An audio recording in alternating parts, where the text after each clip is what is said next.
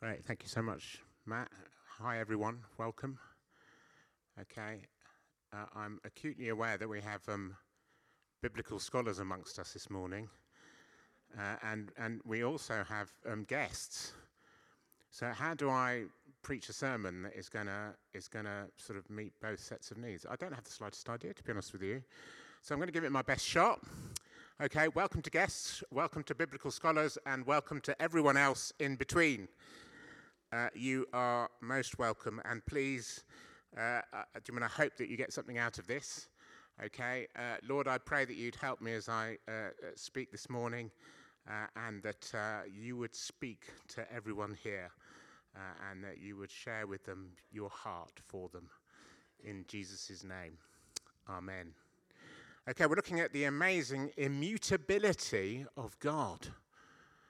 I was chatting to Sylvia early on, and she said to me, what does that word mean? And Sylvia is a biblical scholar of the highest caliber, isn't she?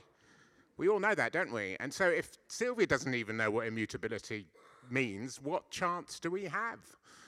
So would anybody guests like to have a stab at what immutable means? Nobody. Yes. Sorry? Won't be silent. Cannot be silenced. Silenced. Cannot be silenced. Very good, Cecily, but not correct, sadly. But a fine effort. Cannot be silent. Anyone else want to have a go at immutability? Who was that? Oh, well done. Unchangeable. Yes. Unchangeable, unchanging, constant, always the same. Immutable. From the Latin, not, and mutate, to change. I always like a bit of Latin, don't you? Basically, what you do is you type in the word, you source it back to the Latin, you then read the result, and then you look like a scholar of Latin. It's so easy to do. I just recommend it to budding preachers. Yeah? Immutable means unchanging. So God is unchanging. The opposite of immutable is, anybody? Mutable. Who said that? Yes. Or, an even better word, mutated or mutant. Yes. So I am here to suggest to you this morning, which you may not like, that God is immutable, unchanging, and you and I are all mutants. Okay?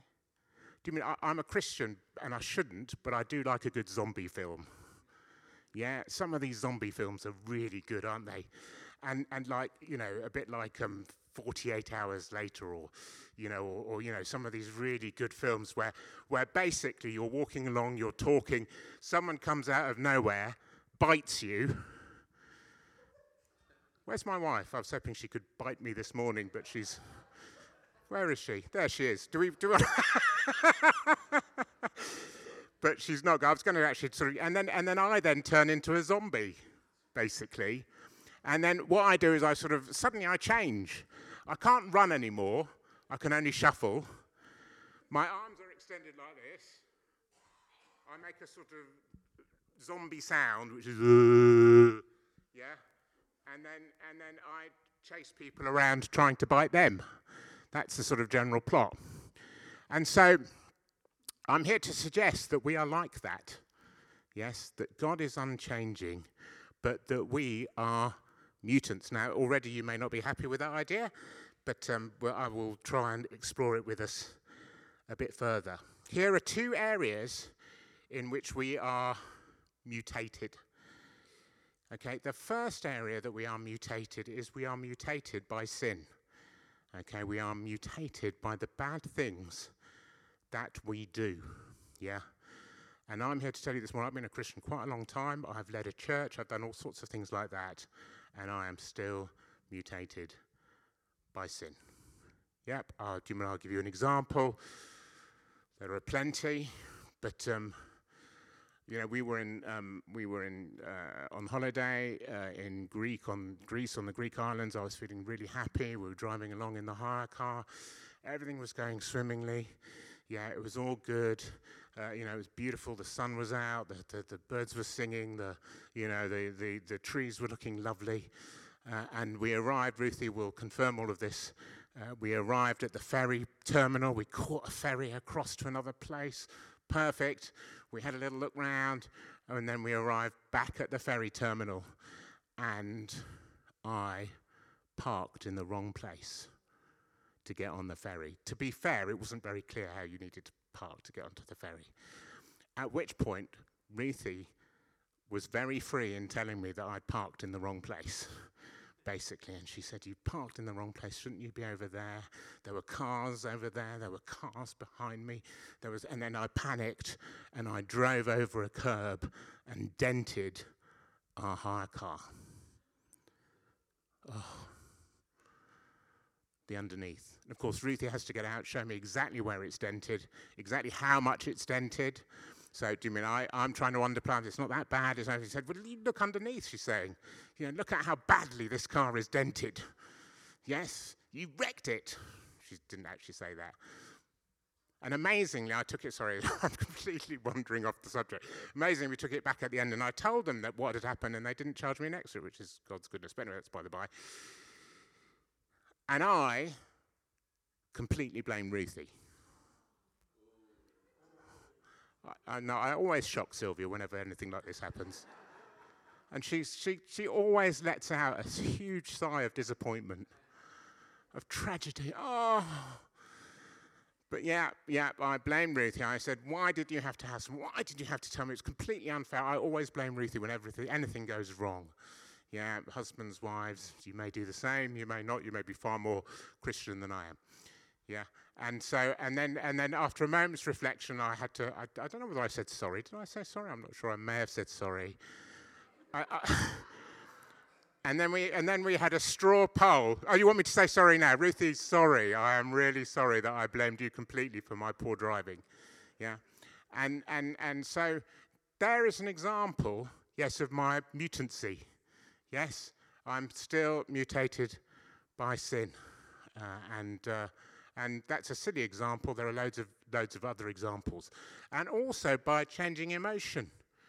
Yes, I'm complete. When the sun is shining, I'll wake up in the morning. I'll be happy. I'll be jolly. Open the curtains. Everything's a great day. And yet when it's raining, I'll get up, and the opposite is true.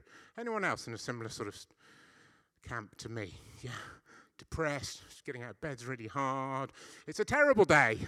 Yes, nothing good can come of this day as you open up the curtains and see the rain fall. Yeah, and so we are mutated by sin, and we're also mutated by our emotion. What to do is the question. What to do? And so we're going to look at a scripture. We're going to look at Hebrews chapter 6 and starting at verse 13. If we could. Now,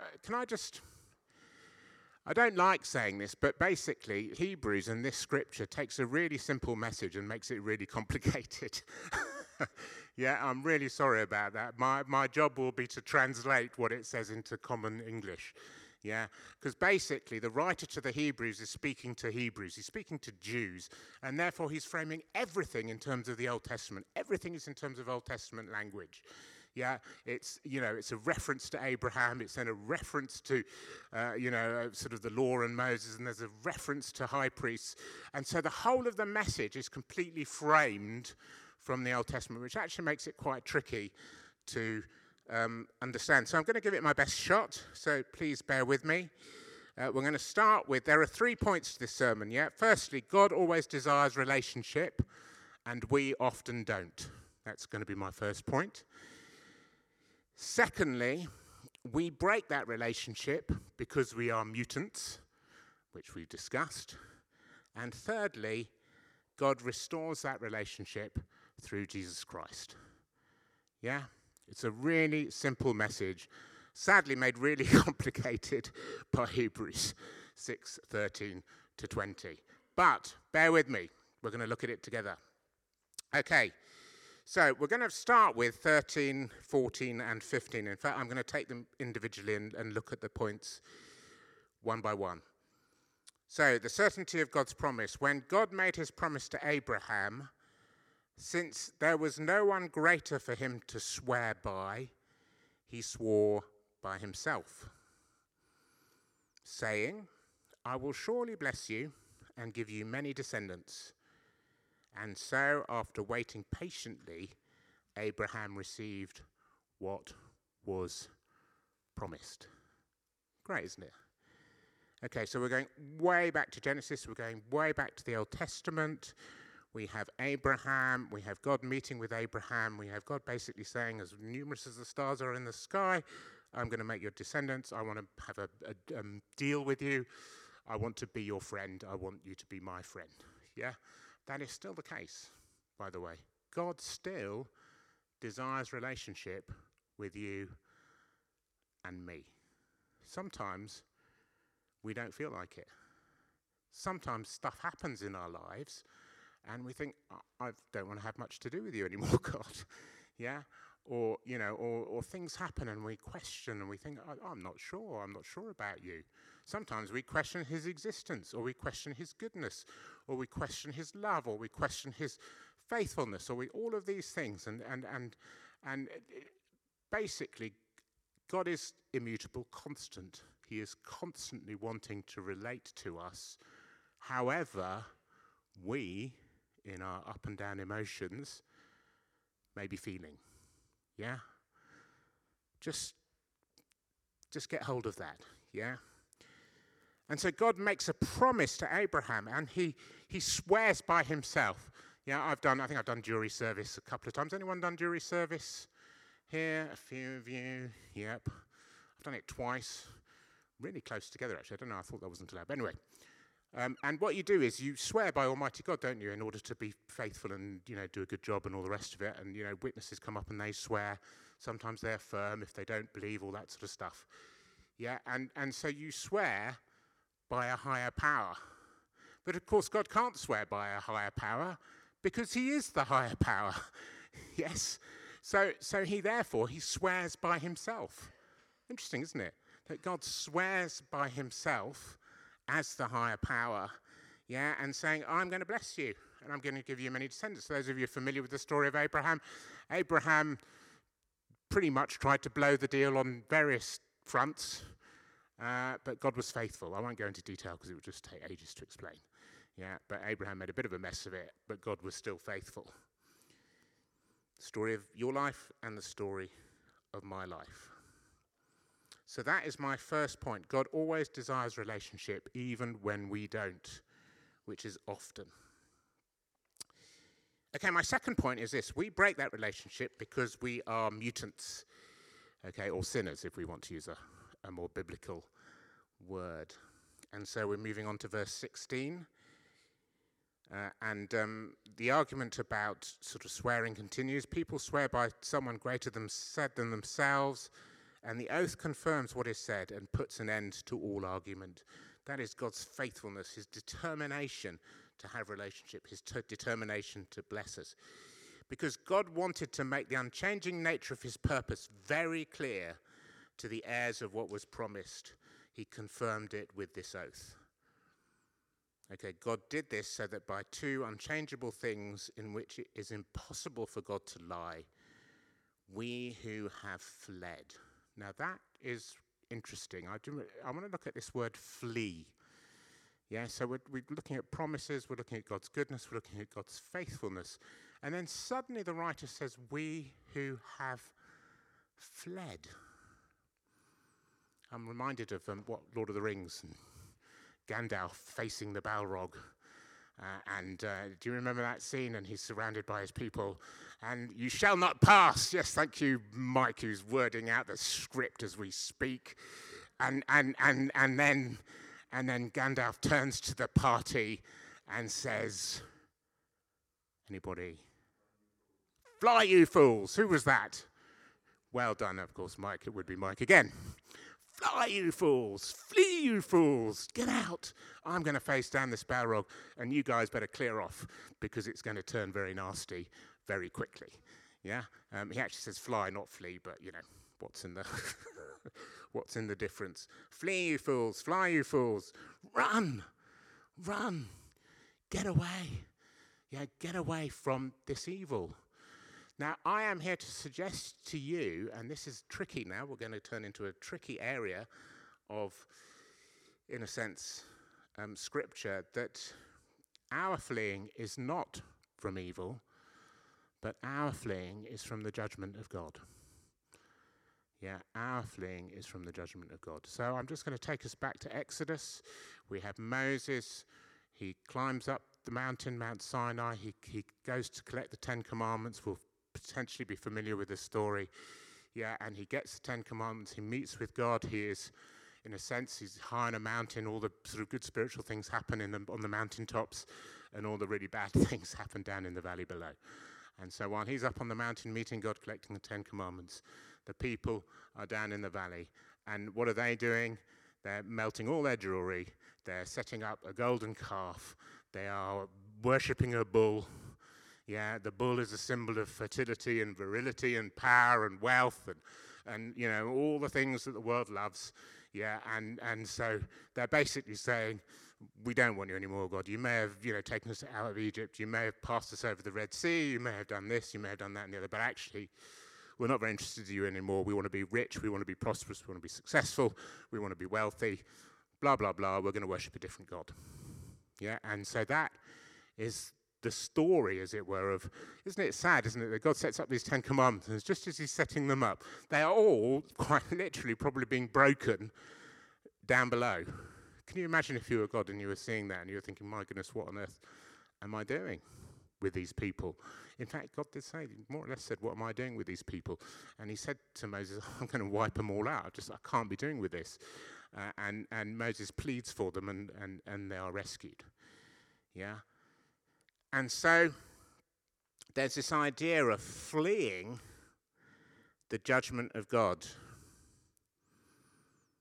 Okay, and so if we return to this, I'm just going to have a quick look at this. We who have fled. Yeah, the reference to we is we Israelites who were under the judgment of God, who were, in a sense, under the Ten Commandments, who were part of this people of Israel that experienced the wrath of God. Yeah, we need to get away from that. We need to flee. We need to find something else that can rescue us. Our own behavior can't rescue us. Yeah, we can't be good enough. Yeah, Paul says somewhere in the New Testament, what I want to do, I do not do, but what I hate, I do. Yeah, is that your experience? It's often my experience. Yeah, what I want to do, I do not do, and what I hate, I do. Yeah, we often find that. I mean, I went to pick up some, I've taken my youth to youth club on Friday evening, and we were driving along, and I hate electronic brakes on cars. They just never seem to work, and the car froze, and with a whole load of young people in the car, I let out a short expletive. Yeah, it wasn't a bad expletive, but it was bad enough. Yeah, and I turned to the young people, and I said the most stupid thing I can think of. I said, pardon my French. What a stupid thing to say. Yeah, but that's what I said. That's what you say, isn't it, when you pardon my French. And then I had to turn to say, I'm really sorry, guys. I really didn't mean. But, what I do not do. What I hate, I do. Whenever, something goes bad, we just end up reacting poorly. Yeah? And that is a story of humanity. We need someone outside of ourselves to save us. Does that make sense? Yeah, it does to me. So, we live in a world that doesn't believe in sin anymore. It doesn't believe that we mess up or we go wrong or we do bad things. Everything's down to psychology now, or everything's down to, in fact, the word sin is slowly being phased out of the English Oxford Dictionary, apparently. It's no longer a word, or is it? I don't know. Anyway, do your own research. Yeah, it's all sort of disappearing. Yeah, but actually, yes, we do sin, and we can't save ourselves. And so we are in a similar position that we are fleeing the judgment of God. Yeah? Do you mean I'm here to tell you that, we think in this world that there are all sorts of things that we are fleeing from. We may think that we are fleeing from global war, or we may think that we are fleeing from global warming and environmental danger, or we may think that we are fleeing from economic catastrophe, or we may think that we are fleeing from the cost of living crisis, or from, the political rise of the extreme right, or whatever. These are all things that we may think that we are fleeing from. But do you know, I'm here to tell you this morning that the ultimate thing, the thing that is beyond all of that, is God's judgment on mankind for his sin and her sin. Yeah? And I mean, it's a tough old message, isn't it? It's a difficult message. It's a difficult one to grasp, but that is what we are fleeing from. That's the bad news that then leads to the good news, which is my final point, which is that God restores relationship through Jesus for always. Okay. So I think we pick it up in verse 19, Dana, is that all right? If we pick it up in verse 19, tremendous, which leads to my final point. All right, for time, let's go for it. We have this hope as an anchor for the soul, firm and secure. I'm sorry about the language. I mean, for some of you, you're thinking, my goodness, this is complicated stuff, and it is complicated stuff, and I will try and translate it for you further down the line. But talk about complicated. We have this hope as an anchor for the soul, firm and secure. It enters the inner sanctuary behind the curtain, where our forerunner Jesus has entered on our behalf, and he has become a high priest forever in the order of Melchizedek. Okay, I'm not even going to talk about Melchizedek. Okay, that would be for another sermon. What I am going to talk about is what on earth this all means. Do I remember a few years ago, we used to sing this song, and we still do. And we sing beautifully, and we sing, "My anchor holds within the veil." And I'm thinking, well, anyone who is new to the church must be thinking, what on earth is going on? What, an anchor in a veil? Yeah, you've got a bride and you've got an anchor, what, within a veil? Do you mean the whole thing is utterly, utterly bizarre, isn't it?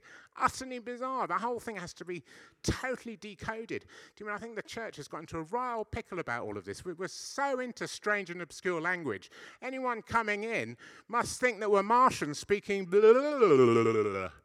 Do you might as well be doing that? Yeah?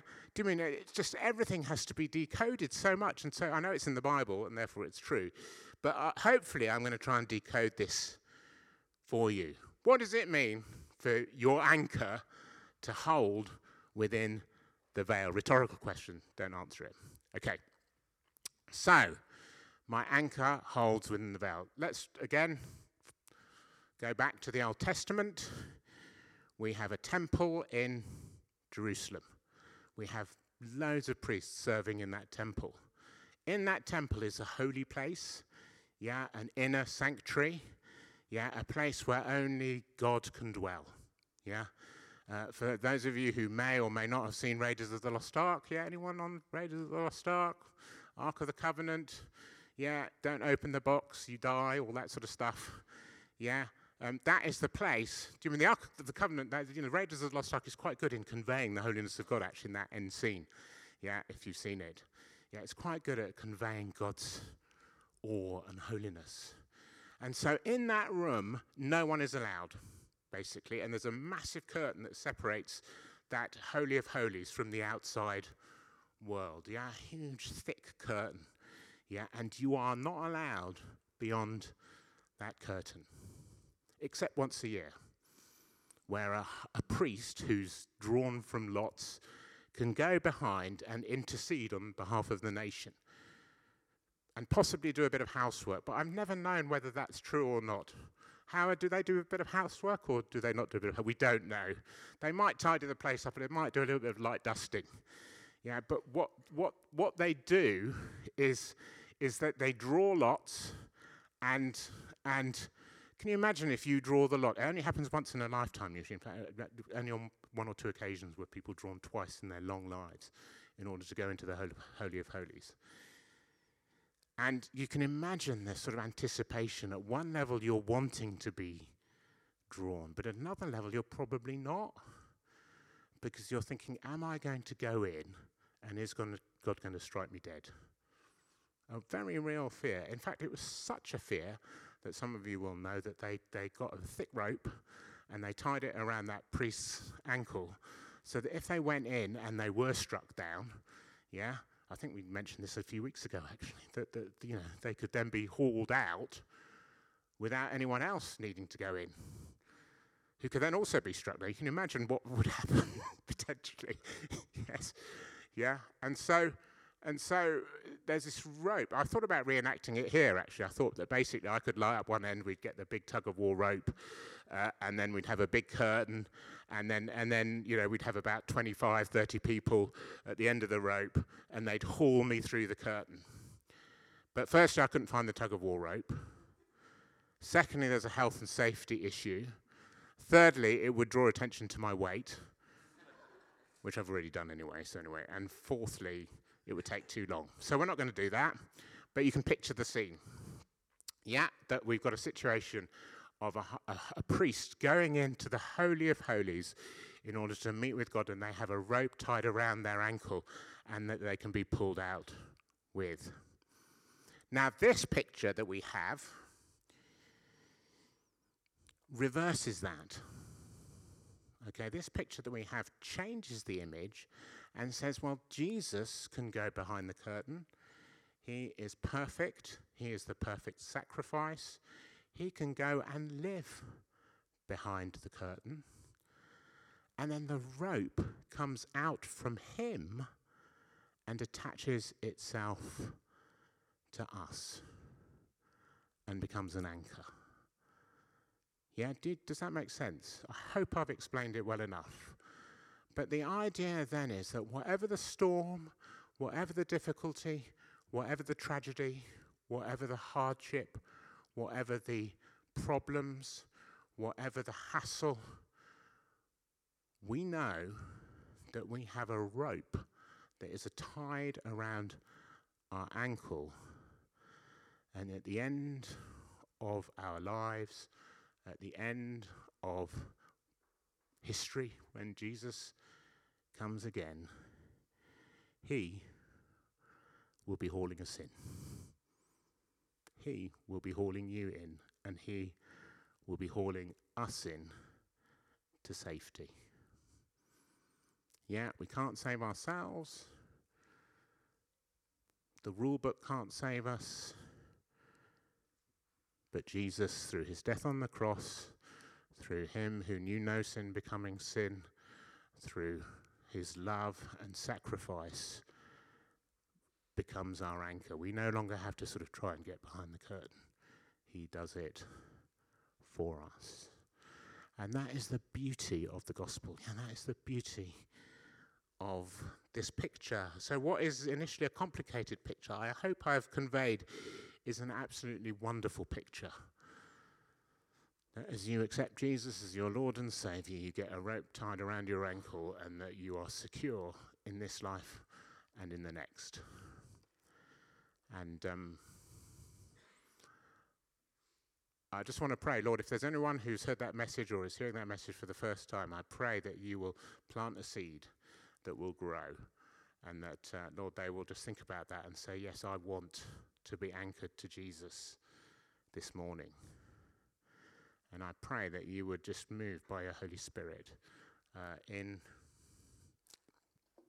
that life, or lives, in Jesus' precious name. Amen. And so I'm just going to have a few just, in a sense, sort of points, departing applications.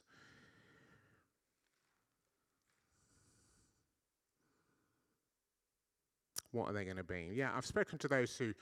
A second point to remember is always as Christians, we need to remember this. We need to remember that that in a sense we're tied to Jesus and that he's rescued us and he's saved us. We need to sing about it. We need to celebrate it. As we take communion, we need to remember it. We need to constantly remind ourselves, we're worshipping together as we sing these songs. We remind ourselves of the truth of Jesus being our anchor.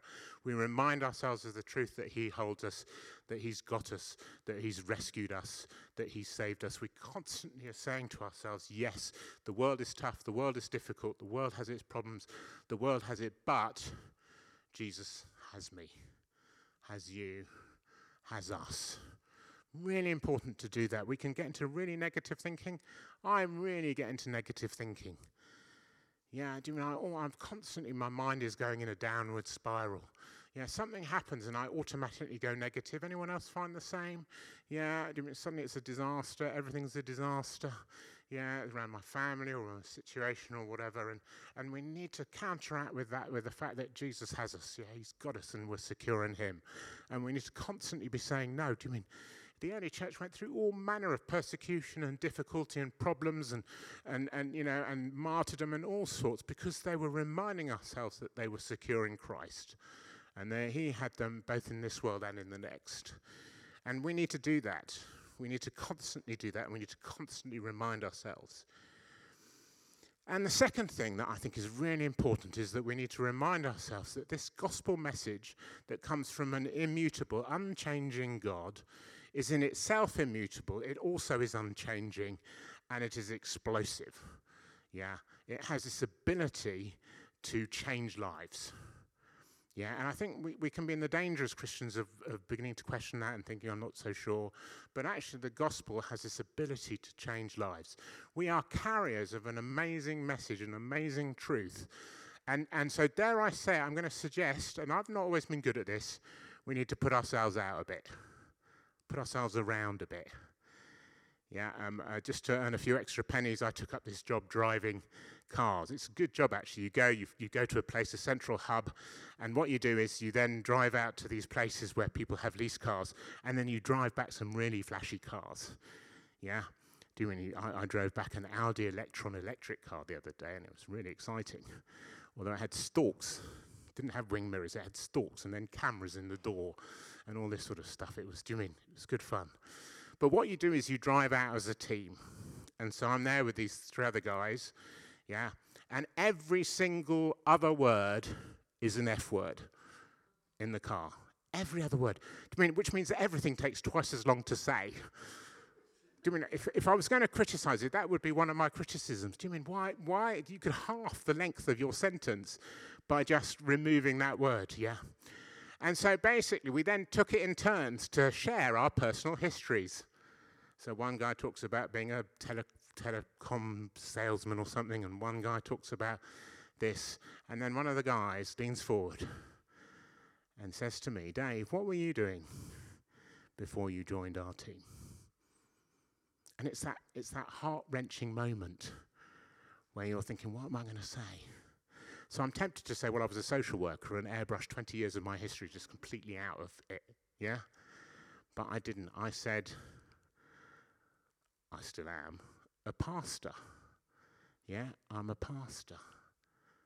Shocked silence. Yeah, shocked silence. And then, for the rest of the journey, we debated everything to do with anything.